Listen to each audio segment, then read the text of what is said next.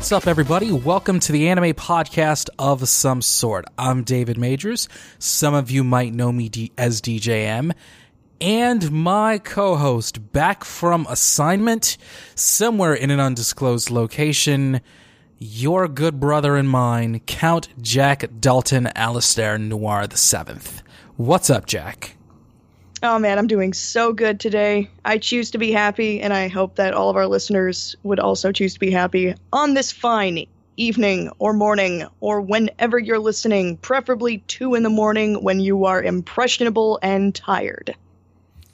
Yes. And if you are impressionable and tired at this time, make sure you subscribe in iTunes, tell your friends to subscribe in iTunes or Stitcher, and leave a 5-star review for the anime podcast of some sort. Before we jump in, Jack, I want to give a big thanks to Lauren Orsini, the otaku journalist at otakujournalist.com, for joining me on the last episode. She was absolutely terrific. But Jack, I think everyone already knows by now, it is always my biggest joy to have you back to talk about the Japanese cartoons. So let us jump in. So, yeah, what's up, Jack? What's going on? Oh, boy. First of all, I have been kind of getting back into the animes, but there's also something that I know is really important to you and to our good friend Mark that I've finally gotten around to taking a good look-see at, and that is The Amazing World of Gumball. And I gotta say, David, that is quite the pick-me-up. It is really nicely animated, really beautifully orchestrated, great art direction, great multimedia production, and the characters are just a lot of fun. And I like the non-conventional family type without necessarily being so in your face about it as a lot of media can be, where it's almost the selling point of a lot of different shows. I liked how this was just kind of family-centric, but not really in your face about, hey, so we've got like adopted kids, we got people raised by their grandparents, we got all this kind of different stuff. Nope, just kind of, it's there, and it was really fun.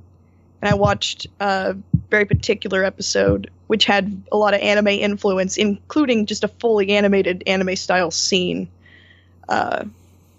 I know recently there was an episode of Gumball that was animated, I think, by Madhouse. Don't quote me on that, but I actually think that the Madhouse Studios helped on a scene, a fight scene, in an episode of The Amazing World of Gumball. It must be that one that I saw, because I remember now. It's called The Fury, and it has it featured a cloud woman in a business suit who was a really interesting design. So I clicked the thumbnail, and lo and behold, it was very anime style. That would make a lot of sense, because it absolutely was really bizarre and really strange. But it's really cool, David, and I'm really happy to see it. And we have been talking onto Twitters, and I think what we can all agree is that we have a Richard in all of us, and we just have to accept that fact. Well, I don't know about everyone else, but I'm pretty sure I'm Anais.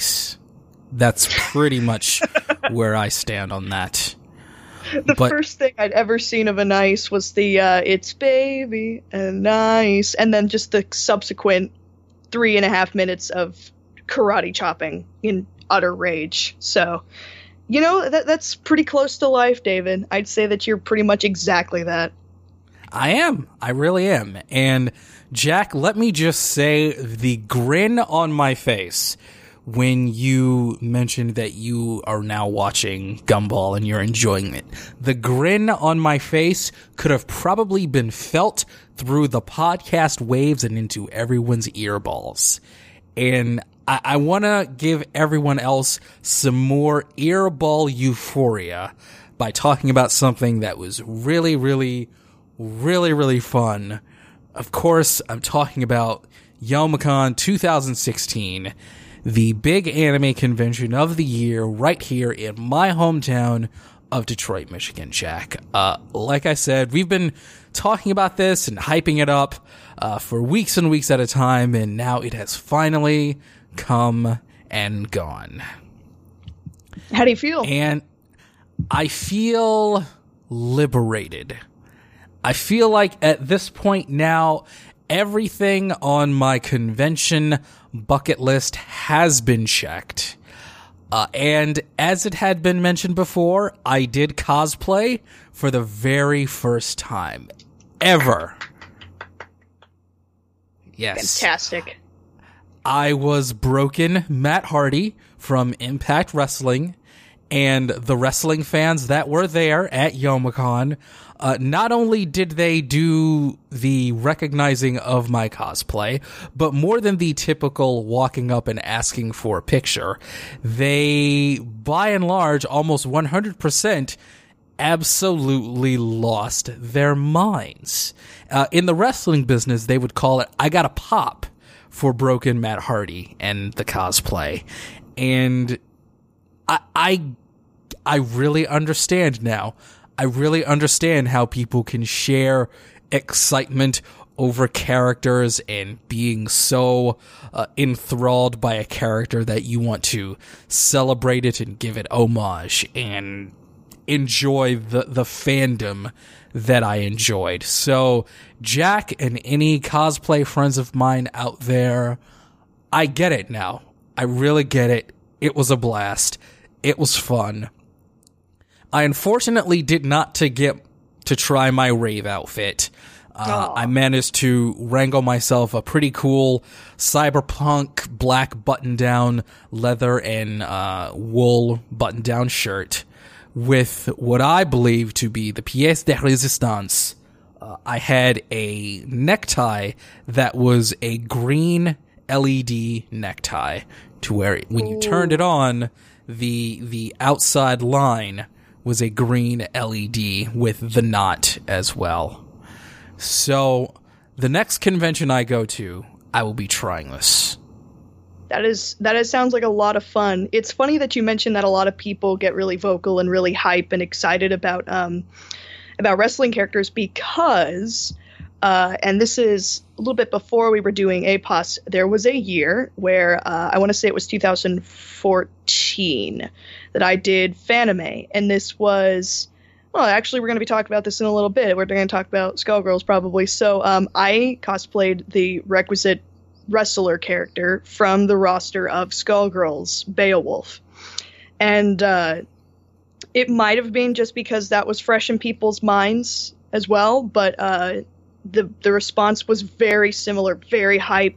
A lot of not just, hey, can we take your picture, but a lot of getting up in the face at, yeah, everything I say is a catchphrase. Everybody got just, well, they lost their shit. What can I say? So I'm almost wondering if maybe there's just a mentality that comes with being a fan of wrestlers or wrestler type characters that just seems to really resonate with people. Oh, I think that's absolutely the case, especially with the fact that Broken Matt Hardy is such a hotly discussed character at the moment. It's such a popular thing. It's almost mimetic, dare I use the TV tropes term, but I really captured the moment, and I'm really happy about it. And, Jack, there's something else that I won't go so far as to say I'm happy about, but I'm certainly not freaking out and having nerd rage over. Do you know what I mean? I do think I know what you mean. Do you say that you would you believe that you stand alone on this topic? Believe it or not, given what I have seen across the Twitters, I am not. I am not. I might be a part of an individual 11, Jack. Well, don't get a complex about it. Of course, guys, I am talking about the new trailers for the upcoming Ghost in the Shell live-action movie starring Scarlett Johansson. A couple of days ago, even before the main 2-minute trailer, there was a little teaser that actually had the man himself, Mamoru Oshii, director of the two Ghost in the Shell movies, Ghost in the Shell and Innocence, saying some very complimentary things about the production, and even saying Scarlett Johansson, in her role as Major Motoko Kusanagi, now being called the Major, has gone, quote, above and beyond expectations. And then the first full-length trailer premiered in Tokyo just a few days ago. And Jack, help me out here. I'm not feeling any nerd rage. I'm feeling no nerd rage whatsoever. Now, I don't know if you caught this trailer or not, but there were some visual effects and some moments that were very reminiscent of the first Ghost in the Shell movie, as well as the Ghost in the Shell manga.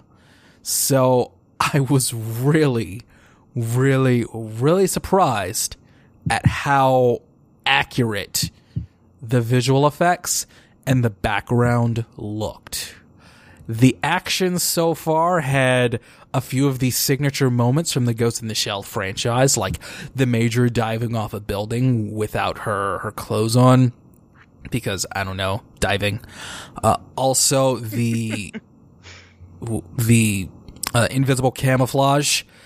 Certain moments in Standalone Complex, as well as the first movie, had that kind of thing.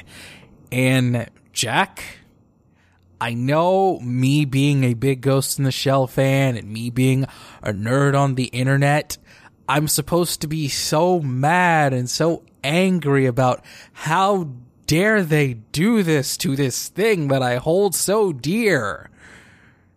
But I can't, because it actually looks like it might not suck, Jack.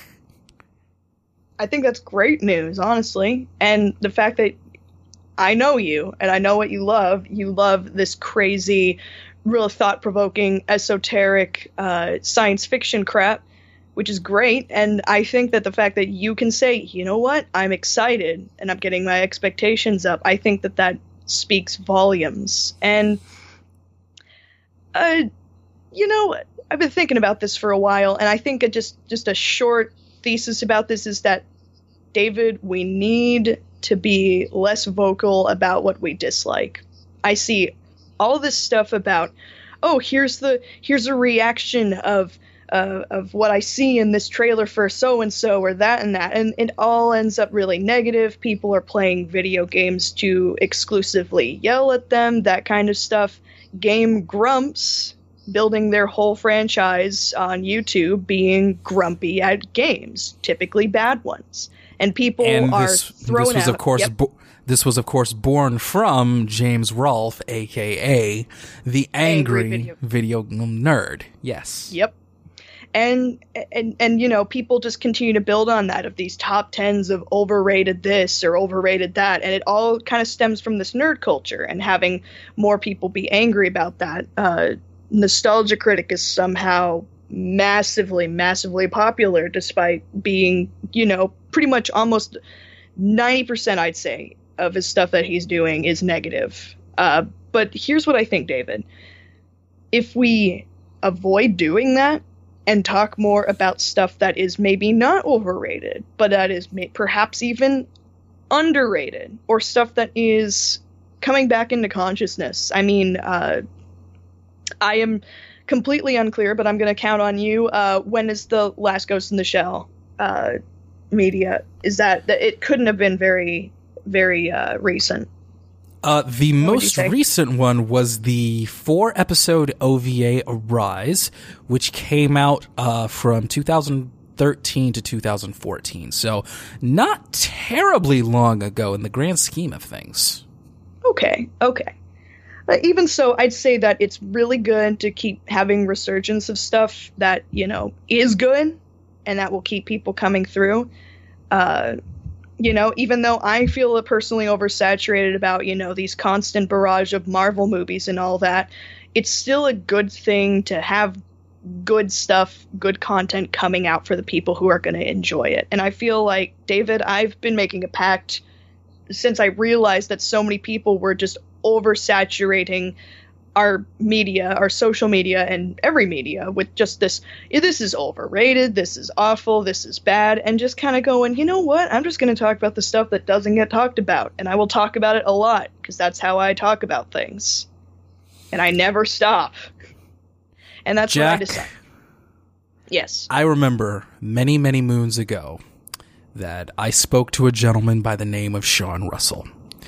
And I said to him that I did not want to do a podcast where people whined and complained and bitched about everything.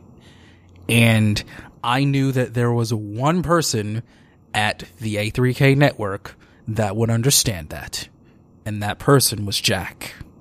And I knew from very early on that if I was going to do an anime podcast, that Jack was going to be my co-host. Because we were going to talk about things we liked. We were going to talk about things we wanted to highlight.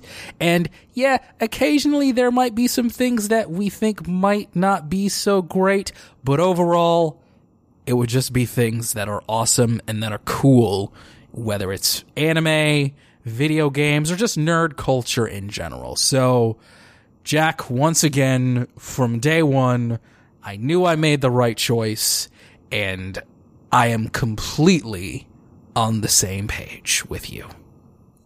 So, Mazel Tov, Ghost in the Shell.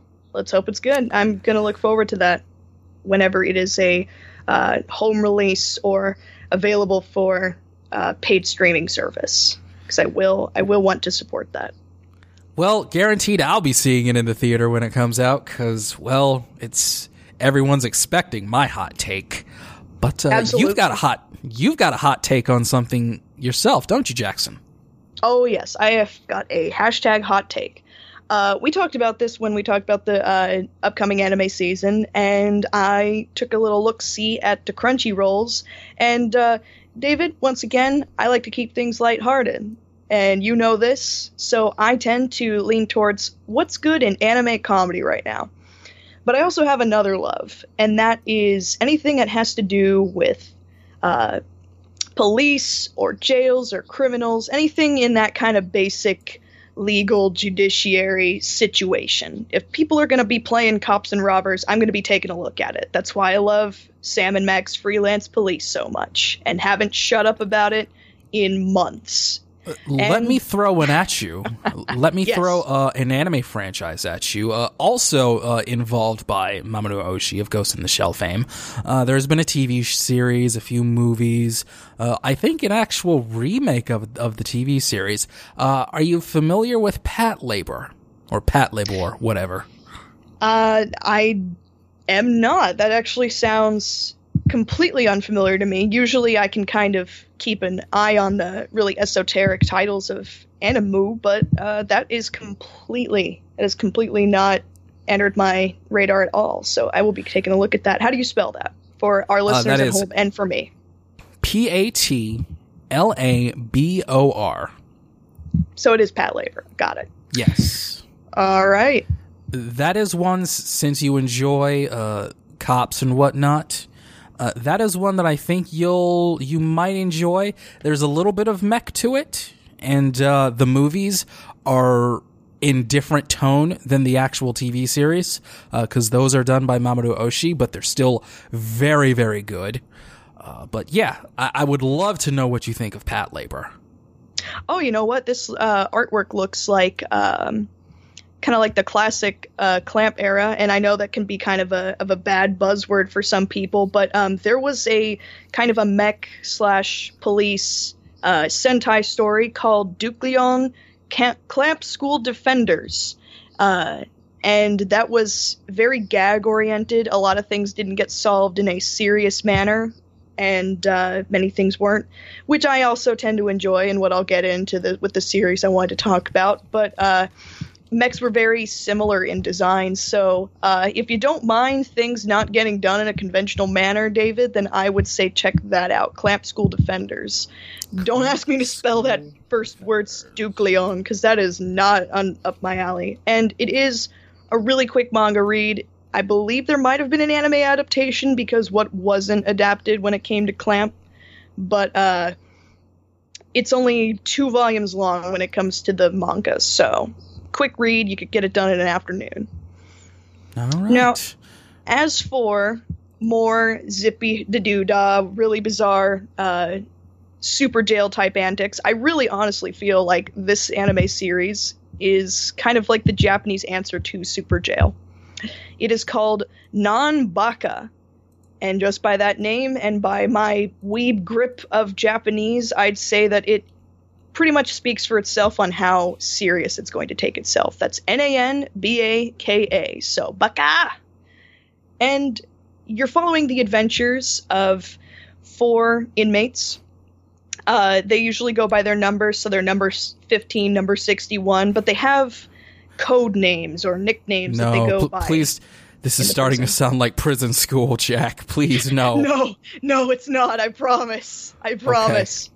All right. First of all, they're all dudes. So that's good news. And they, I believe that they're all in for pretty idiosyncratic things. One's in for compulsive gambling, and he continues to escape because he wants to find a date. One gets into a lot of prison riots, starts a lot of fights, things like that, but he can be appeased by his food.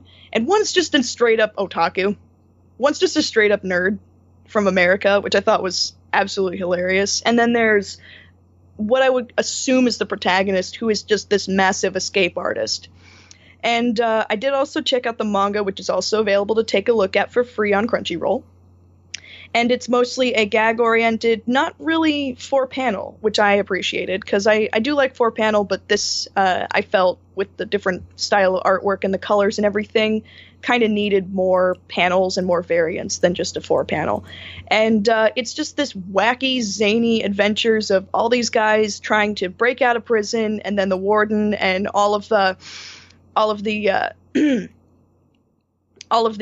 prison wardens just all trying to grab everybody, wrangle them back in, and there are some serious tones to it because it is touted to be the most elite prison where people are not allowed to escape. Warden's pretty scary. She's this really imposing Ohime-sama type, very, very demeaning, very trash talking to everybody, but everybody's got like that kind of little quirk that you'd expect of a gag manga or gag anime. For instance, the warden brings in one of her top employees and asks him about these 4 prisoners that we highlight on, and he just brings them in, just they're absolutely awful and detestable, and I'm never going to let them escape. And she's just, yes, good. Everything's in really high contrast shadow. And then he leaves, and she's just, oh, gosh, I talked to him. Oh, man, Kohai noticed me. I'll have to bring him in again to talk to him once more. Really, really bizarre, unexpected gags. And I love that kind of stuff. I eat it up. And the funny thing is this seems to be gathering the same amount of traction merchandise and audience-wise as a previous comedy favorite of mine, Osomatsu-san. So that's interesting. That is very interesting to me. But I like this. It's really colorful. It's really bright. The manga has a little something, David, I think you might enjoy, is a lot of the little page filler illustrations and things like that have kind of a different, super deformed art style to them that is reminiscent, but definitely a marked improvement on the panty and stocking art style, which I remember you saying was one of the one things, when it was done right in the scenes, was something you enjoyed. So this is that done right. This also sounds like what Prison School could have been if it weren't garbage. Mm-hmm. So I'm intrigued. This actually does sound okay. This was one of the shows from the fall season that actually did look pretty decent. I don't know whether it was just the Crunchyroll preview special that they did, but this was the one show from the fall season that I looked at and didn't say, well, no, it's in season this fall. This might have been the one exception between the three of us when that happened. But on the topic of incarceration, Jack.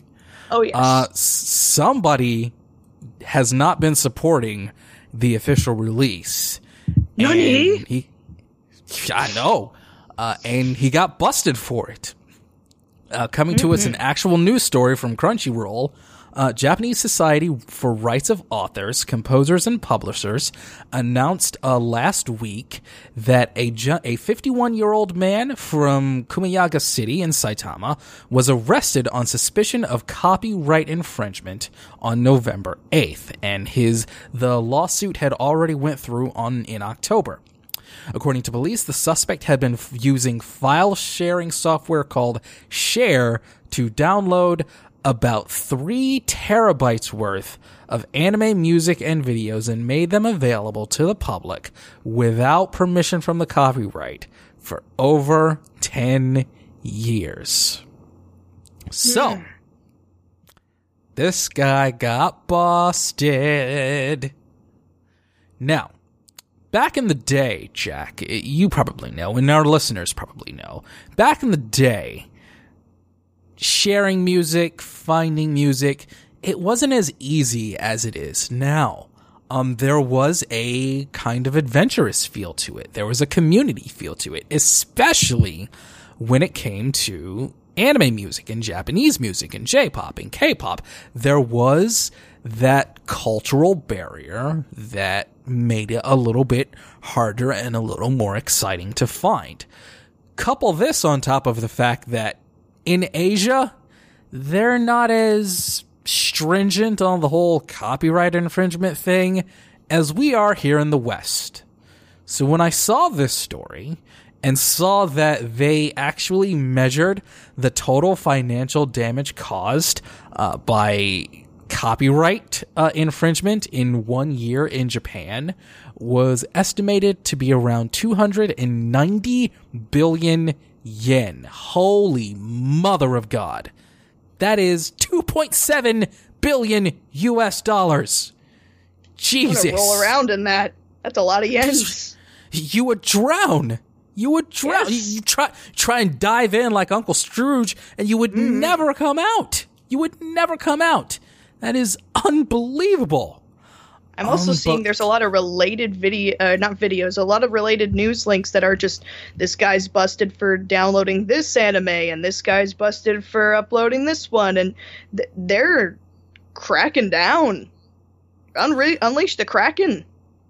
And I gotta say, nowadays, and that it is almost the year 2017, you could maybe make the case that here in the Western world, Japanese music is a little harder to access. Maybe you could possibly make the case for that. But whether it's movies, anime, things that are in a visual medium, no, not anymore.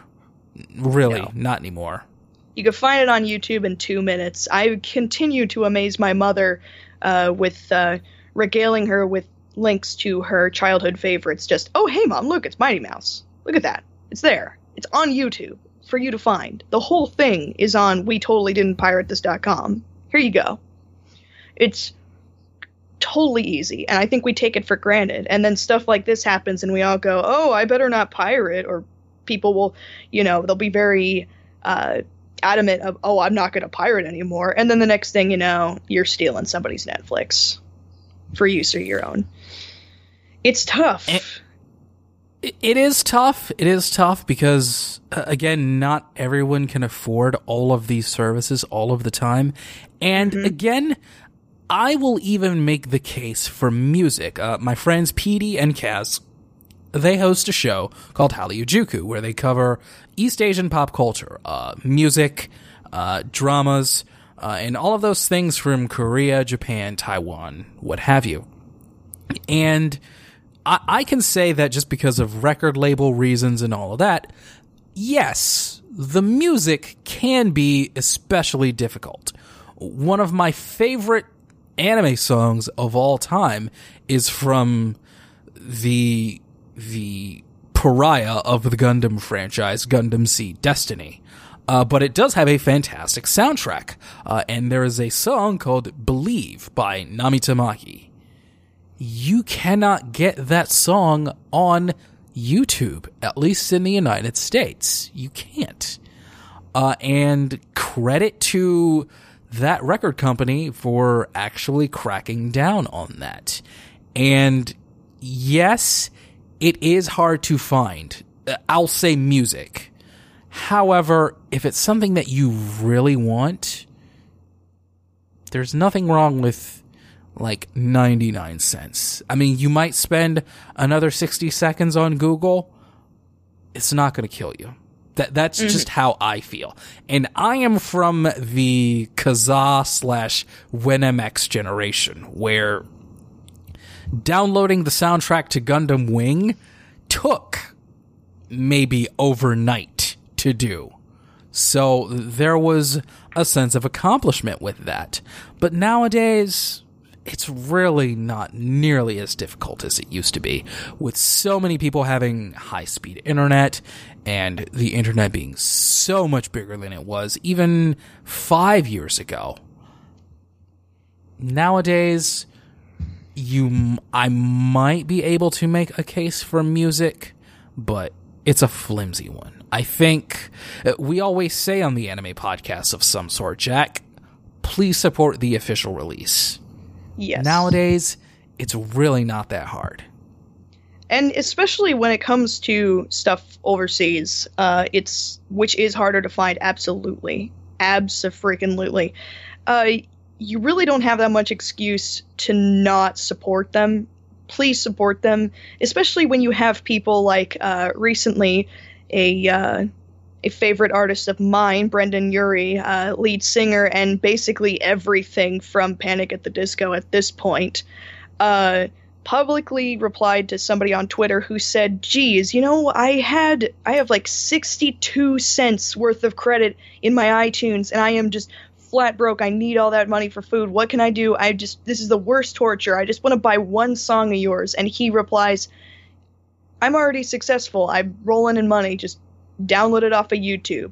When American artists, this is not the first time I've seen this. This is just the most recent example. When American artists or artists that it's more accessible to find their stuff are telling you, no, this is fine. Go ahead. Laissez-faire, all that business. Then why not just, if it's just going to be so much trouble to try and find something from Japan, why not just, okay, where can I buy it? There can I buy it? There it is bought. It's easy. Everybody else is making it so easy for you to support artists across in Japan or Korea or Taiwan. So it's really worth it. Because then there's going to be less of an embargo, potentially. That'd be really frustrating. Just, nope, we're not going to do this anymore. I think with the music industry, especially on that side of the world, there is an embargo. Because like I said, I remember how hard it was to get anime back in the day. Mm-hmm. It's certainly not hard now. In the case of music from anime soundtracks and video game soundtracks to a degree, it's still not totally easy peasy. It's a gray area, but I think that if it's something that you really desire, especially with the internet, we don't have to have everything on physical copies anymore. If it's something that you really want, yeah. And guaranteed, CD Japan, yeah, that artist over there is going to be extremely grateful knowing that they have an audience in the Western world that will support them. They find that out if you tweet at them, hey, I bought your album. And if you can use the right characters for their language, or if they speak English, and there's some level of communication, when they see that they have appreciation for their work in the Western world, not only does it help them financially in terms of compensation, they love knowing that they have that audience out there that's willing to do that for them. So that's what keeps them going. Mm-hmm. It's funny. We had just talked about this last time I was on the podcast, David, but recently, over the last month, I had a package come in from CD Japan, and it was the soundtrack to A Witch's Tale, which we had recently spoken about, because it was very difficult for me to find one particular song that I wanted. I just wanted one song at one point, and that was something I ripped off of YouTube and all that, but I knew when I was in stable income, I wanted to buy the really nice CD, beautiful jewel case, all that good stuff. Ledger notes are really nice. I wish I could read Japanese. And that came in, and it was worth it. It's beautiful, crisp quality. Ladies and gentlemen, there is nothing better than hearing a song that you've listened to from crappy, torrented, seeded quality or on YouTube on loop, and then popping in a CD in your car on your way to a fun weekend and listening to it. Pretty much feels like you've listened to it for the first time ever. It is a beautiful feeling. It is so worth it. Amen, Jack. Amen. Next story, not quite related to police or cops or the law in any way, except for one guy who always talks about how he hates anime and he's leaving anime and he's gonna retire, and then he comes back again. Ed Asner? Of course, we're close. Same age group, I'm sure.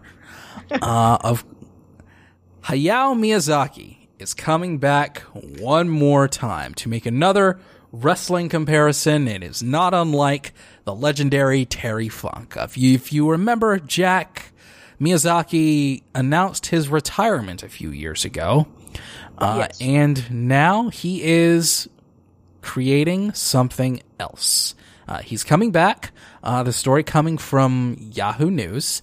Hayao Miyazaki looks to make one final anime feature. It would be his first and last using CG. And on a Sunday evening program in Japan, kind of like the 60 Minutes, it was a interview called, roughly translated, Hayao Miyazaki, the Man Who Isn't Finished. So Miyazaki said that he is, quote, ready to die while working on this film. He has typically spent up to 5 years on productions, though the use of CG could really speed that up. The director announced his retirement at the end of 2003, insisting that he was done and finally over and retired, even though coming back over and over and over and over and over and over. This continues to happen. Yeah. It's like the third time he said it. He's like, this is where it ties into cops, is he's that old cop who's grizzled and says he's 2 weeks from retirement every week, every year. He's Michael Corleone in The Godfather 3. Just when he thought he was out, he gets pulled right back in.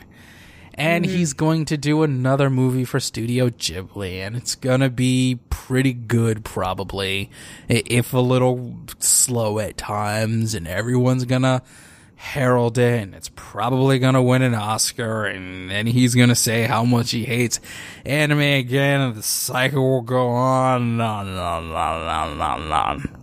Is this must be his purgatory. This is him. He'll just continue to be making, slightly above average films and being like, yeah, I hate this, I'm not. And it's going to be like a Groundhog Day scenario where until he's grateful for his talent and what he's doing, he's just going to continue to suffer until indefinitely.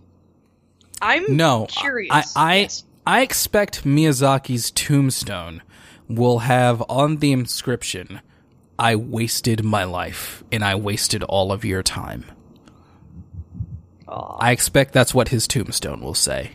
Because he's so not into what he creates, and he's so not into the world that he is a part of. he's clearly just doing this to kill time until the Grim Reaper finally takes him. He's ready to die. We should have that song come in. Better get ready to die for a bumper or whatever. I will remember you. I like how it says here that he did a CG short and he wasn't happy with it, so he decided he was going to make the entire thing into a full-blown movie. Dude, if something doesn't work in a medium that you hated and continued to lambaste, I would say no. I would say stick with what you know. Although I do know why they're going with CG is because he's not happy investing so much money and so much of his own effort because he won't let anybody else animate and block and storyboard all of his scenes. And that is really, really, really expensive hand-drawn. So he's like, I can crap out a CG film. That's what he's saying. Even though he continued to say, it's the devil, it's the end of nature, it doesn't make us something true or worthy. This is absolutely we all wonder where this indignant nerd culture comes from, Jack. We all wonder where it comes from. It's Miyazaki, clearly. The first angry nerd.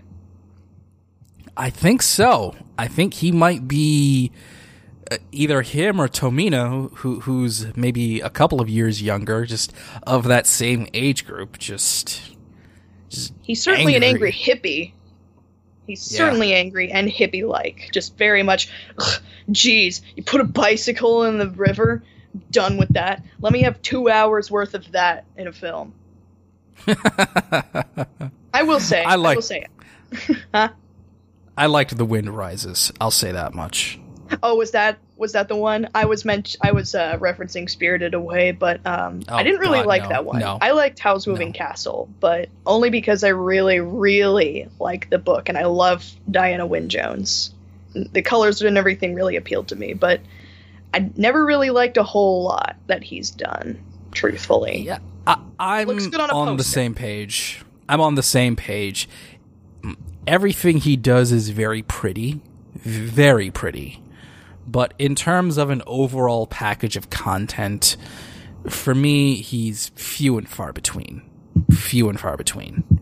Yeah. And I will give him credit for The Wind Rises. That one I did genuinely enjoy a lot. So maybe this will come out and it will be okay. So. And then Miyazaki can go back to complaining. I wish him and Yoshiyuki Tomino, who seems to be in pretty good spirits these days, surprisingly enough, maybe him and Tomino can just make a podcast. I would pay money for somebody to go in and translate all of that, get ledger notes. I would pay for this podcast of just, oh, I hate it so much. Every day I feel like I'm getting older. That is because you are. Boy, that sucks. It'd be so good. It would be 30 minutes of that before even getting to anime or the damn kids and their iPads. Kusotaro! Like, I'll never forget where Miyazaki compared people using tablets to masturbation. And that was just, wow. He is one grumpy old man. I mean, Tomino has an excuse because he was actually very depressed with some of his things. But yeah, Miyazaki's just grumpy. He's critically acclaimed. He's ungrateful. Do we give him the Nobel Peace Prize then, or Nobel Prize for Literature? Oh boy. Boy, oh yeah, boy. I said it. What do we do? Yeah, I said it. Oh boy. Don't get me started on Bob Dylan. Don't even get me started. I'm of the same. I feel your pain, honestly. All right. Well, let's go on to something else. Let's talk about. I believe you have news for the Council of 12, Jackson. I do, and also for people who are human and have a PS3, PS4. Sorry. Okay. I keep forgetting what generation we're in, and then I forget that we're upcoming on a new generation of Xbox One peripherals and the Nintendo Switch. So I'm completely in the dark here. I'm still in that there's the PS4 Pro, but not really. Yeah, like they're like they're like extending these racing consoles, because I feel like we're kind of reaching the event horizon of console stuff. But regardless, for the 12 people who own a PS Vita, the Council of 12, I personally address you, and also normal people who own a PS4. Also, you probably make more money than me, and I don't like that. But anyway, financial unrest aside, I gotta make a confession, David. I feel like I've said this over Twitter, but nobody cares about my Twitter, so I will say this here, where people can hear me. I enjoy Skullgirls. I feel like I've maybe danced around the issue, where I've maybe said, it's okay, I play it, whatever, but I decided that I don't really mind any kind of backlash of this admittedly not terribly beautiful game. I do not like the art style, but I think that the animators have done well enough with what they had to work with. I will say the game is fun, the game is interesting to play, and I'm good at it, so I enjoy it. I have it on various consoles. It is coming on physical release.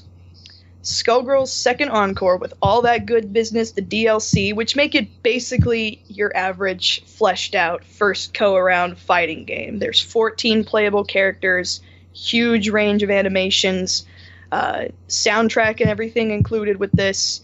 On PS4 or on PS Vita, physical release.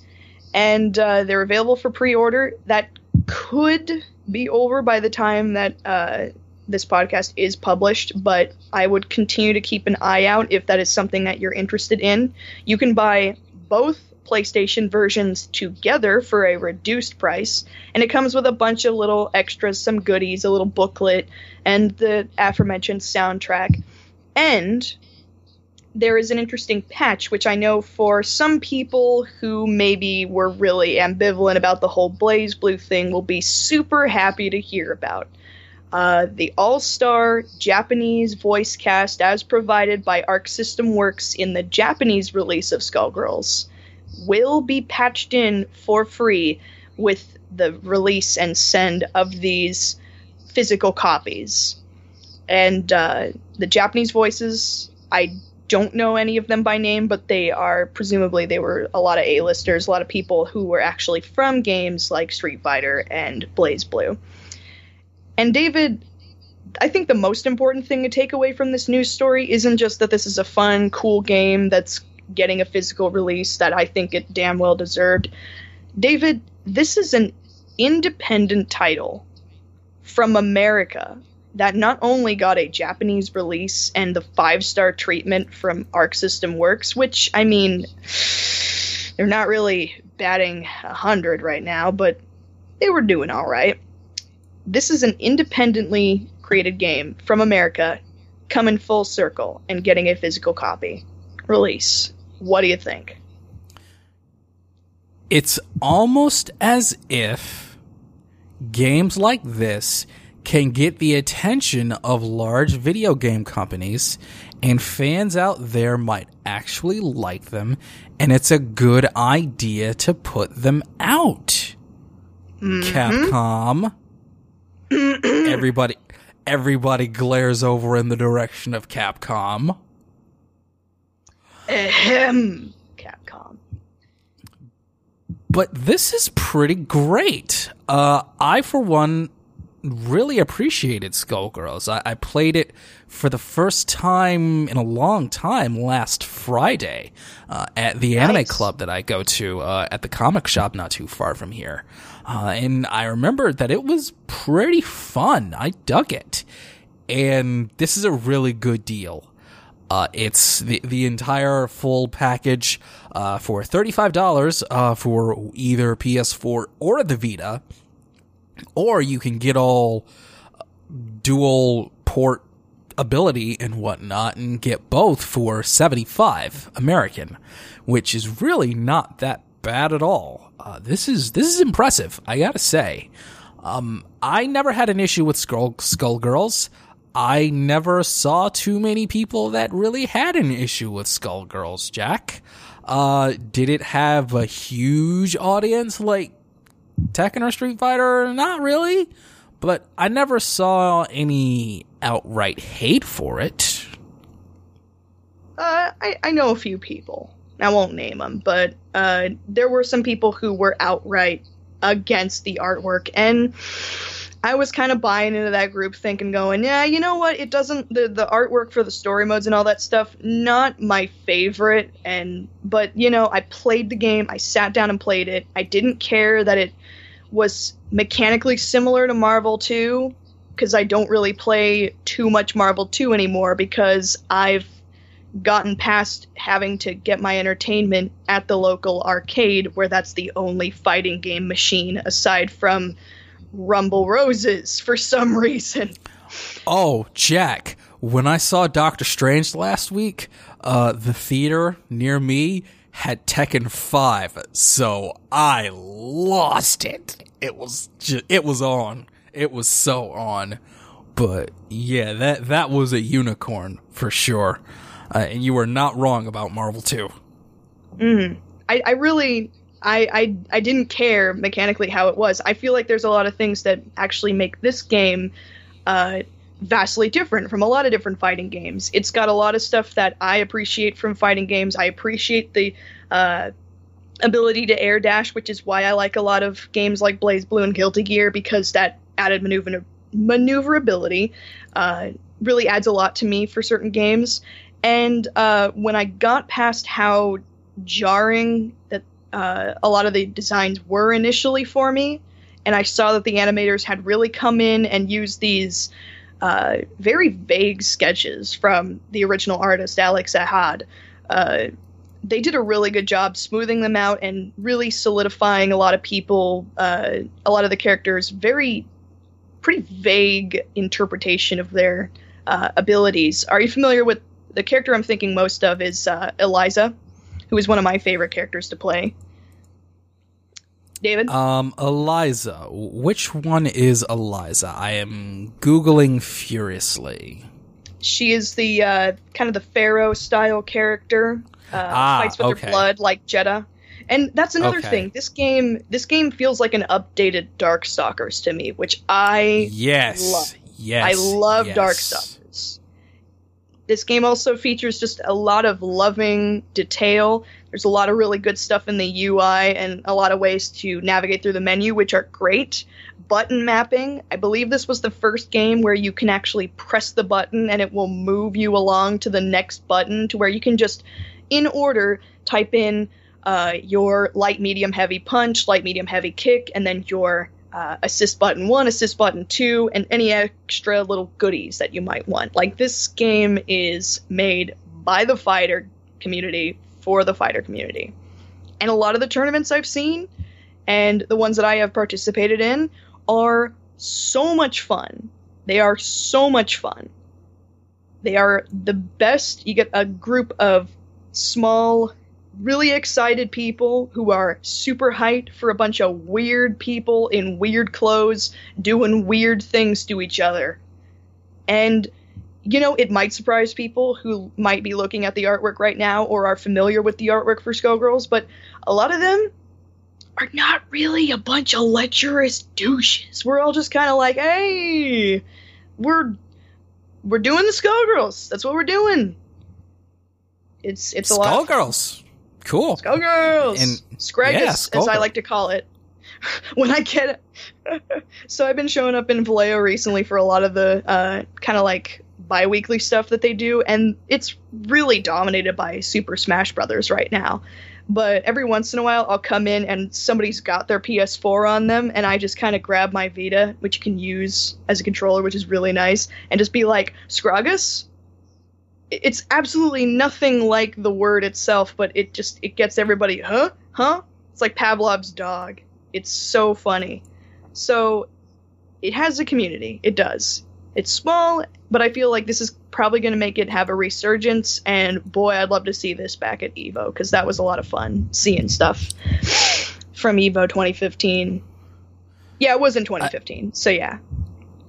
I know that there was a side tournament for Skullgirls, I think, at least for 2016. I think. Don't quote me on that. So there's definitely a following. And again, I always thought Skullgirls was all right. I never got the hate for it, as little as it was. So here's hoping that this helps out. Let's see it grow. Good for Skullgirls. Yes. And yeah, more good things. We've been talking about a lot of good things, Jack. That feels pretty good, wouldn't you say? We've been having a lot of optimism on this episode. I think so too. It's important to be positive. And David, with your permission, I'd like to have a quick little fireside chat with our A posse, as I love to call it. In that case, I yield the remainder of the time to the gentleman from California. Jack, the floor is yours. Thank you, David. David, A posse, ladies and gentlemen of the jury, and all that good stuff. There's something that I feel kind of falls by the wayside when we talk about nerdy stuff, when we talk about this culture, when we shout indistinctly in either a positive or a negative fashion. And that's just how weird and strange and wonderful that the medium of anime is. So I'd like to just briefly tell you about what I think makes it so special. And this is a lot of generalization, but I think that I will have plenty of you on board with this.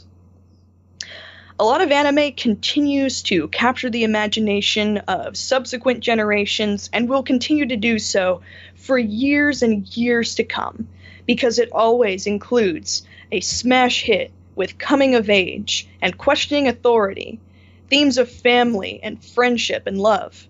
And a lot of times it can be overshadowed by the fact that maybe it's not so much love, but something that maybe exists below the pit of your stomach.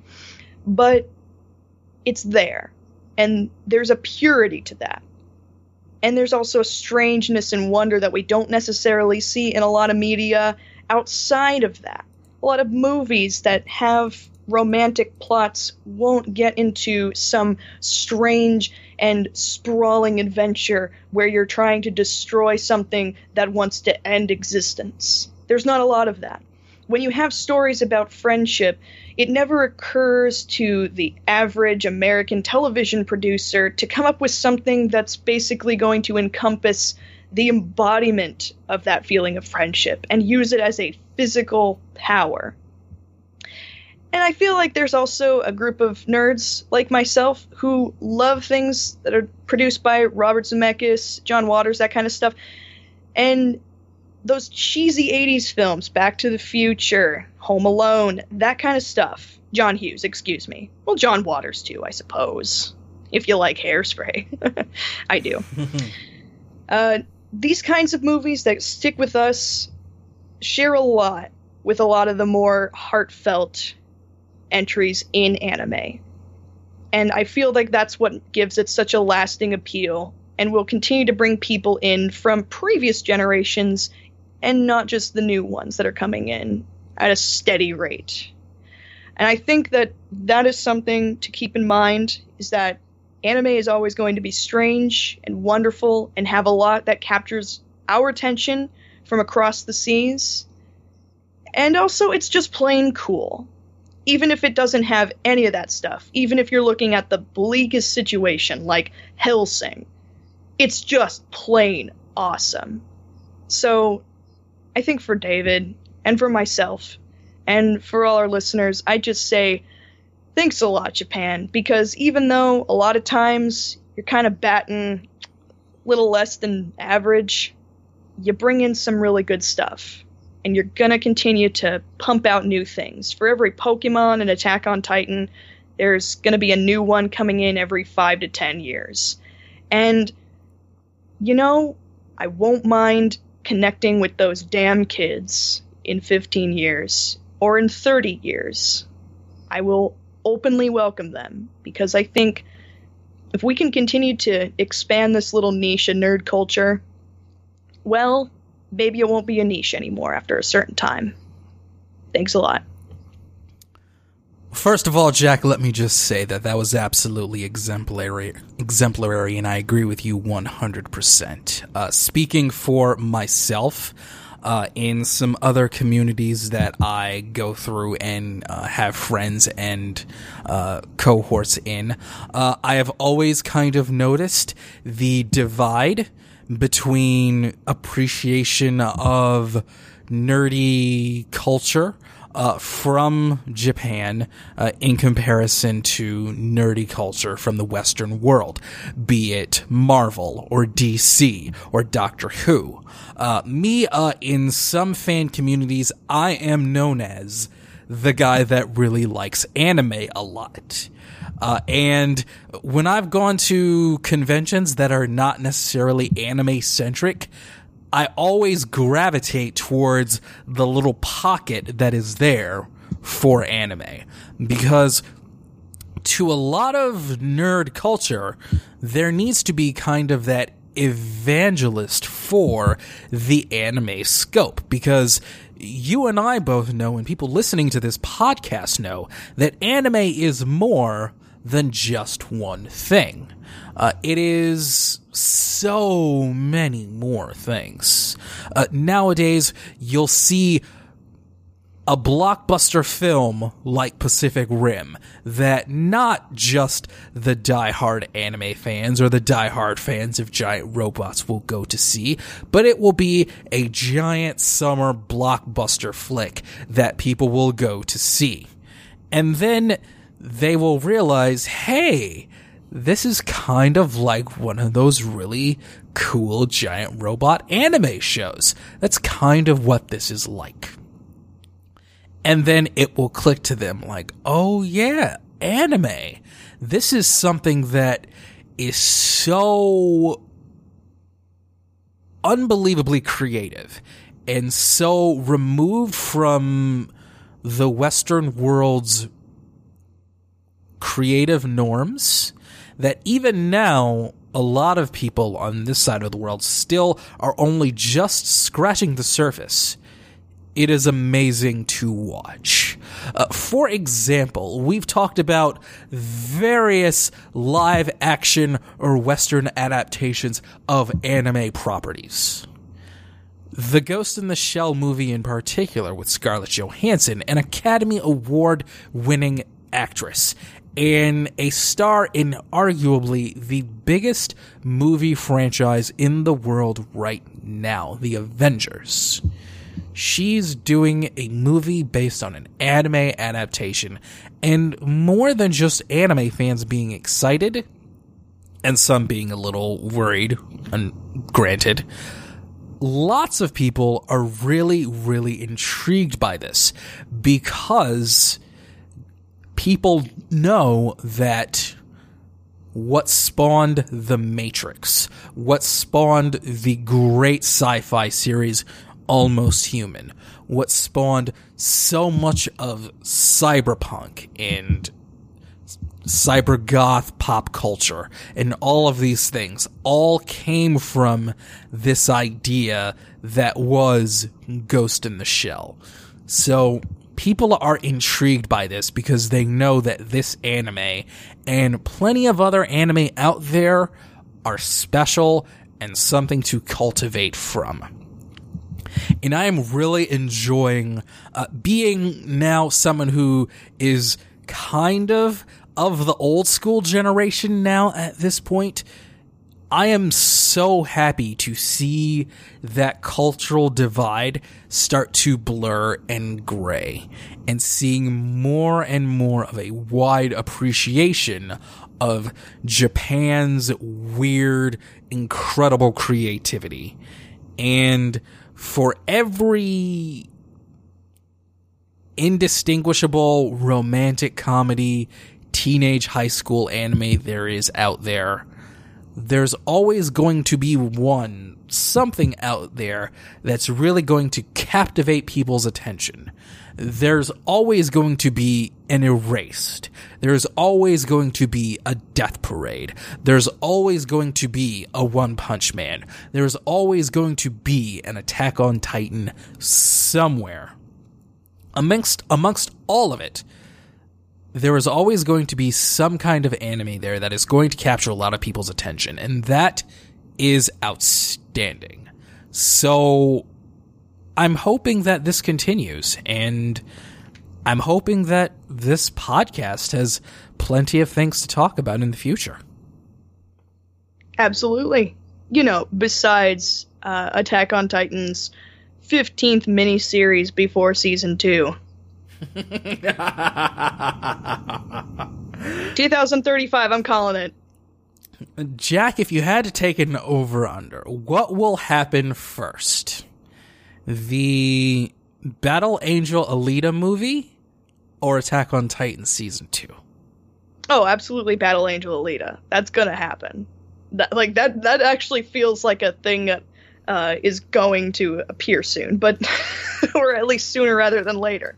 But Attack on Titan Season 2, well, let me put it this way. It damn well better not happen, because I'll need to continue to have something to keep making jokes about. I will love that. And you can keep hearing Jack make those jokes right here on the Anime Podcast of some sort. Thank you guys so much for listening. And hey, if you enjoy this show, we'd really appreciate it if you give us the old 5-star review in the old iTunes. Check us out in Stitcher Radio and wherever podcasts can be aggregated. If you can't search for Anime Podcasts of some sort by its name, try my name, David Majors. Jack, it's been a minute. Oh, yeah. What have you got going on?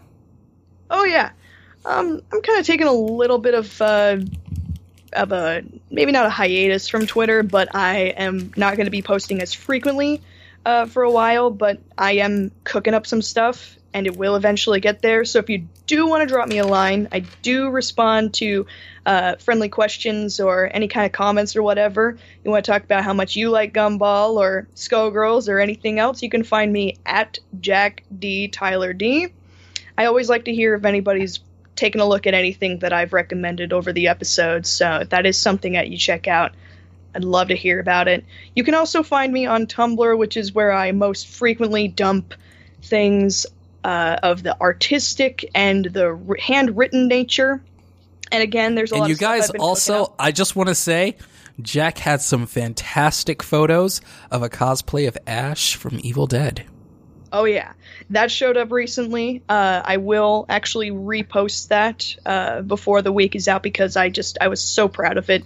Photographer was fantastic. And David, that brings me to a grand total of 50%. I am at 50% of the characters featured in Telltale Poker Night at the Inventory 2 that I have cosplayed. So I just need to become massive and blonde, and then I can do Brock Sampson, and we'll see about those cybernetic implants to cosplay Claptrap, and then I will have become every single one of those characters physically.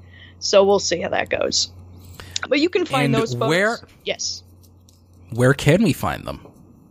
You can find those photos, other cosplay photos, art, writing, bunch of really cool stuff in the future at Tumblr at Dr. Junkenstein, I presume. I have retired Mechanical Symphonies, and just my luck, somebody else has snatched it up.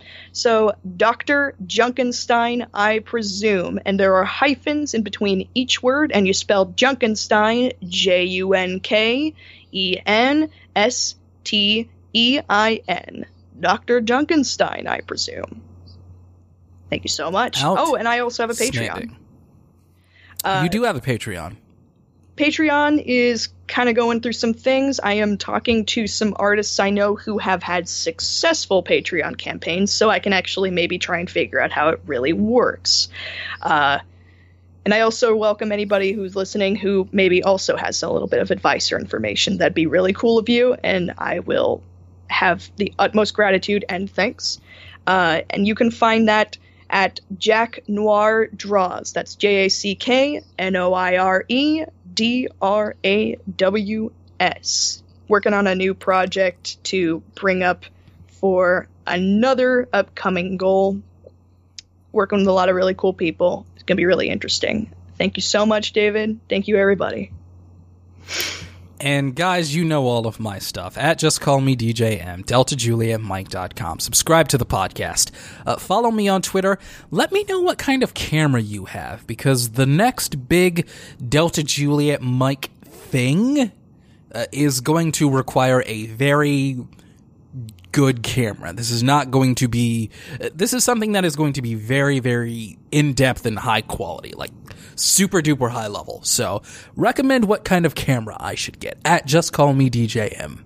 Oh, David, would you say that Jack. perhaps you're going to delve into the field of high quality game rips? No. Actually, Jack, because you want to talk oversaturated, Jesus. Jack, I'll say that I'm feeling the wrestling bug again. I'm feeling the wrestling bug again. So we'll see how that goes. Until then, thanks for listening to this anime podcast of some sort, and we'll talk to you next time. Sake wishes and Pocky dreams.